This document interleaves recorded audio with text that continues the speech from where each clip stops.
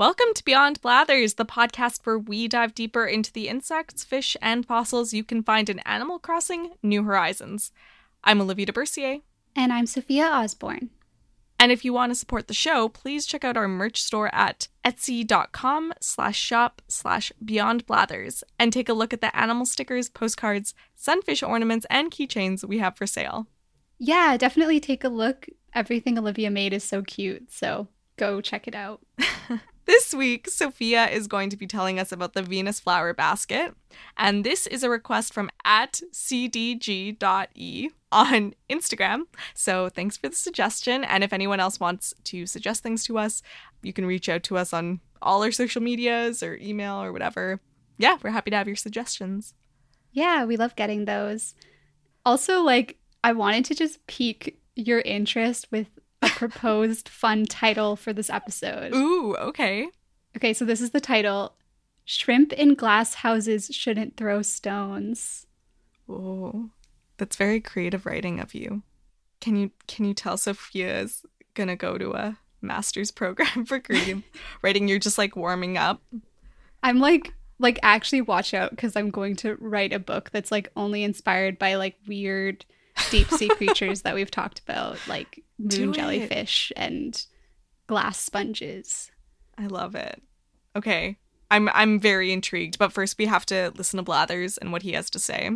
So, if you bring a Venus flower basket to Blathers, he will say, "The Venus flower basket looks like an otherworldly creature one would find on an alien planet, but it is instead a remarkable sea sponge found in the deepest parts of the ocean. Its body is composed of silica and looks like a sculpture or perhaps a vase made of glassy mesh. I dare say Venus flower basket is one of nature's most impressive works of art." That is a glowing review from Blathers. Yeah, and it's so accurate. I mean, they really do look like art, and also like aliens, because they do glow down in the deep sea, and they're very beautiful. I kind of forgot what they looked like for a second, and so I had to Google it, and they look like a carbon fiber. Yeah. I don't even know what, like science experiment. They're really fascinating. No, I'm excited. There's a lot to talk about. But I also just first wanted to clarify that they are animals. Because if you're like me and you just don't know a lot about what the taxonomy is of a lot of different things, I always thought that things that were sort of like sea sponges and stuff were plants or something and not animals, but they are animals. So yeah, just getting that out of the way if you're like me and you're but they don't look like animals. But they are. Yeah, that's a good reminder. So the Venus flower basket is a species of glass sponge. And like Blathers said, they're truly beautiful looking. They look like tubes of white sponge sugar, kind of, but more deliberate, because they have a very deliberate structure. But they've got that beautiful, woven look. And they look delicate, but actually looks can be deceiving. So we're gonna get into how they're actually very strong. Yeah, I'm very curious because they definitely look like you could crush them in your hand, like a child could crush them in their hand. Yeah, they look like things I shouldn't touch at the art gallery. They do. Oh my gosh, you know what? This is really calling myself out of just I don't know how much I love cheese, but they remind me of I don't know where this is going. When I used to, so my mom is a cruise ship travel agent. And so when I was a kid, we used to go on a lot of cruises. And on Princess Cruises, if anyone's ever been on one, they've got their menu changes every night at the dining room, but they have a few dishes that are always on the menu. And one of them is a fettuccine Alfredo in a Parmesan bowl. And these just remind me of the Parmesan bowl. I don't know. Was it like a waffle cone, but with cheese? I've never heard of this. I think it was I think how it was probably made was they took an actual bowl and used it as a mold, and they put the cheese on top, shredded Parmesan, and then they melted it together or something. Oh. But anyway, Okay. so it has like these tubes. The tubes like look like they were like shaped around them like a mold. But Yeah. anyway, I just used cheese as an example, but I have no regrets about it. Yeah, I But to like get it. into what they are not cheese. So, like Blathers said, their tissues contain glass like structures called spicules that are made of silica. And silica is a chemical compound also known as silicon dioxide that is found in quartz and some types of sand. And we do use this sand that contains silica to make glass. So that's Oh. why, these are called glass sponges. So they're not just calling them that because they look that way. Like they are literally glass sponges. Yeah, they're Wow. literally like it's a very accurate name. So cool. So there are lots of different species of glass sponges, but the Venus flower basket is a particularly interesting species, so I think it's cool that it's included in the game and we get to talk about it. So in the case of the Venus flower basket, these spicules of silica become really large and fuse together to make these glass tubes, which is like a skeleton, and it can stay intact even after the sponge dies. But the skeleton itself isn't like the animal, because surrounding the skeleton is a net of living tissue, and the tissue has like cells in it that have little flagella, which are like little whip-like things that vibrate, and it moves water in and out of the sponge. Wow. That's intense. Yeah, I mean, imagine having a glass skeleton. Pretty cool. That's very cool. That's very like crystal skull. And okay, how big are they? Because I can't really tell from these photos.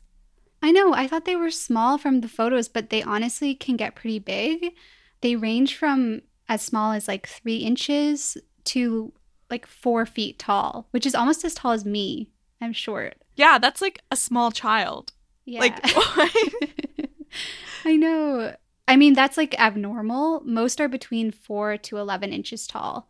But even like 11 inches that's almost a foot tall. Yeah. Wow. And they can still hold it together, being made of glass. Yeah.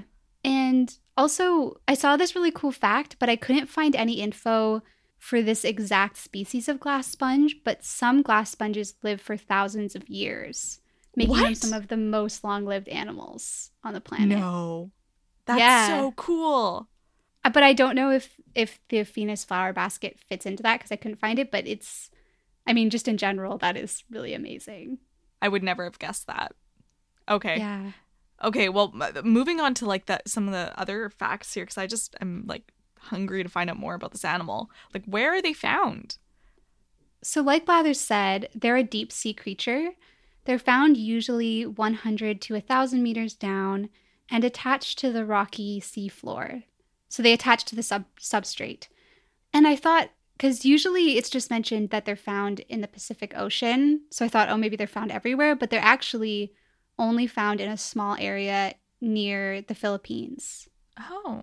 But then similar species of glass sponges occur near Japan and in other parts of the Western Pacific Ocean and the Indian Ocean as well. Interesting, because I feel like so often when we cover deep sea creatures, they'll be like, oh yeah, you can find them literally anywhere. Like they are everywhere. Deep sea is deep sea, it doesn't matter. Wow, okay, that's really cool. And like if they're made of glass, like how do they not break? Don't they just shatter if something hits them? Yeah, you would think so. But I read this really great article in Quantum magazine that was published in January by Elena Rankin. And it was talking about how Harvard engineers are actually studying the Venus flower basket because the skeleton is extremely strong. And it's basically nearly as uncrushable as possible for that type of structure. So one of the engineers quoted in the article called it a holy grail of engineering design, which is pretty cool. And so there's a lot of like research going into how this structure works and whether we can emulate it in our engineering. That's amazing. And I mean, like, it looks, like I said before, it looks like a carbon fiber structure. Like it's got that sort of like high-tech look to it. And like, how is it so strong? Yeah, that's the thing is like it has such a deliberate structure. So basically what these engineers found is that the spicules create this lattice pattern that basically has trusses, which I guess if you know anything about like bridge building, that's the collection of beams that we use to stabilize bridges and skyscrapers. So it's like all about, you know, different angles, like the strongest angles. And so interestingly, like we've been using the same design for our trusses for a long time. Like we've kind of found one that worked well and we were like, yeah, this is the best one, you know, this is the best way to make trusses that will be the most stable. And basically what they look like, and I apologize in advance because it's hard to describe without being able to show you, but basically the trusses that we use look like a square grid with diagonals running in both directions. So kind of like a cross through through a square. So it just creates a lot of triangles, right? Whereas the Venus flower basket has pairs of diagonals rather than just single diagonal beams. And the pairs are spaced out, so it kind of looks like a checkerboard, if that makes sense. It's really cool if you see it up close. Like, it's very intricate. So yeah, sorry that it's probably hard to picture, but the gist is that when the researchers modeled it, they found that this lattice pattern that the sponge had was able to withstand more pressure than the pattern we use on bridges. And even it was stronger than other patterns that they tried to simulate. Like they were like, oh, well, a pair of diagonals works better than just one. So what if there were more than two? But that didn't work as well. So this is like the perfect lattice. That's amazing. So they've just really like perfected the formula. Yeah, it really worked. It really shows how evolution just works towards, finding whatever works best. And it's better than what we came up with, which is pretty cool. And what's really interesting is now the researchers are pursuing a patent for the sponge-like lattice they created and are hoping to use it in human-built bridges and buildings, which could allow them to build stronger structures without adding extra weight, which would be, really exciting. That's so cool. And that's like such a good example of like bioengineering or like using nature to inspire better design. Yeah, it makes so much sense. And another really interesting thing that engineers are really paying attention to with glass sponges is that these sponges are able to glow in the deep sea. So they appear lighter than everything else around them. And this is because it turns out that their silica spicules are able to transmit light kind of like a fiber optic cable. But because they're able to form at much lower temperatures, right, in the deep sea, they contain additives such as sodium ions that enhance their optical properties, so like enhance how bright they are. And these types of additives can't be included in commercial fiber optics that humans create because of the high temperatures used when we manufacture them. So basically, the sponges are better at this than us again. Oh, that's so bizarre. So it's not like bioluminescence in the usual way. It's more like glowing wires? Is that kind of what's happening? Yeah, I mean, I'm not really like an expert on this at all, but I think, it's not bioluminescence. It's more of like a chemical reaction with you've got like sodium ions and silica and everything. Oh, wow. So it's more of like a chemical kind of thing. I guess bioluminescence is chemical too, but in a different way. It's more about like the chemistry, the ions and everything. Yeah. I feel like I kind of can understand how that I was really bad at chemistry. So I don't remember a lot about how ions work. But I know sometimes ions get released and sometimes I think maybe that makes light. I don't know. I think I'm making stuff up now. Well, I guess we're like kind of learning from these glass sponges too, but I did find the paper that this research is from and I was just like, I don't understand. But then I read some articles that were like summarizing it and this is what they said. So but the original paper was like really intense. I can imagine. Yeah. This sounds amazing though. They're like glowing underwater miracle structures. But I need to know, Sophia, what does shrimp in glass houses shouldn't throw stones mean? That sounds like code. Like that's what I say to get into like a secret club somewhere. Yes, that's the password for Beyond Blathers now. Yeah. Okay, no, I mean, I kind of think this is the coolest part about the Venus flower basket, but I also am like a huge romantic, as Olivia knows. So that's all to say that Venus flower baskets have amazing symbiosis with shrimp. So there's this small type of shrimp called the Stenopodidia, which I may be completely mispronouncing, or also known as boxer shrimps. And basically what happens is that one male and one female, when they're young and small, they will enter the chamber of the Venus flower basket. So they'll like go inside one of the tubes. So it's like a little glass house. And they grow bigger and bigger, and then like they can't escape the basket, so they have to remain inside together for the rest of their lives. What? And then they reproduce in there, and then their larvae are so small that they can escape the chamber and go find their own flower basket sponge to live in with a mate. But yeah, like these shrimps just live inside them forever. Wow. That is so dramatic. Yeah.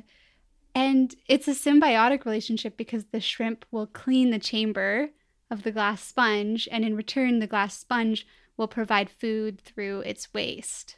And yeah, I read that in some Pacific cultures, this bond between the shrimp, who live together forever in the glass house, has become a symbol of marriage, and the Venus flower basket will be given as traditional wedding gifts, which I think is like very beautiful.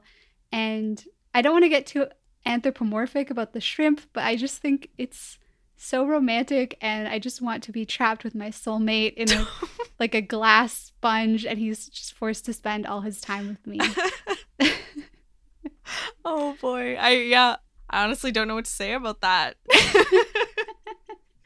I think it's very like it sounds like there needs to be like a sonnet written about it, or yeah, that's just like such a that's like that that scene in The Office where Dwight Schrute is like, yes, we get married in our graves. It makes the funerals very romantic, but the weddings are a dismal affair. And that's that's how I feel about this. Yes. I read this article which was completely anthropomorphizing it. It was like about like, oh, like a shrimp love story, and was like, you'd hope that the Mr. and Mrs. Shrimp won't want to get divorced because they can't escape, and blah, blah, blah. And I was just like, oh my God. But I feel like that's not a very healthy relationship these shrimp have. I know. As a species. I need to like go to therapy, but anyway. I thought it was romantic. So. I like it. I'm really fascinated by the fact that that's a thing. That's really cool. Like, yeah. They just like grow into it, and they're like, oh, this is my house now forever. I've like voluntarily given myself a cage. That's really interesting. Yeah, and then their larvae are small enough that they can slip out, but then they just go into another one and get stuck there. So yeah, I don't know. Wow. Things to think about, but yeah. I just think that's a really cool symbiotic relationship. Yeah, that's definitely a very unique one too. It also makes me think of like, you know those terrariums that people make that are like, they'll like make the terrarium and then they'll close it off, like they'll seal it off from the world, and it'll have like a couple plants and some like sea monkeys in there, and then like moss or something, and it'll like be like a eternal ecosystem. Yeah. Have you ever seen those? That's kind of what it reminds me of. Like they'll have shrimp in there too usually. Yeah, it is. It's like, I don't know.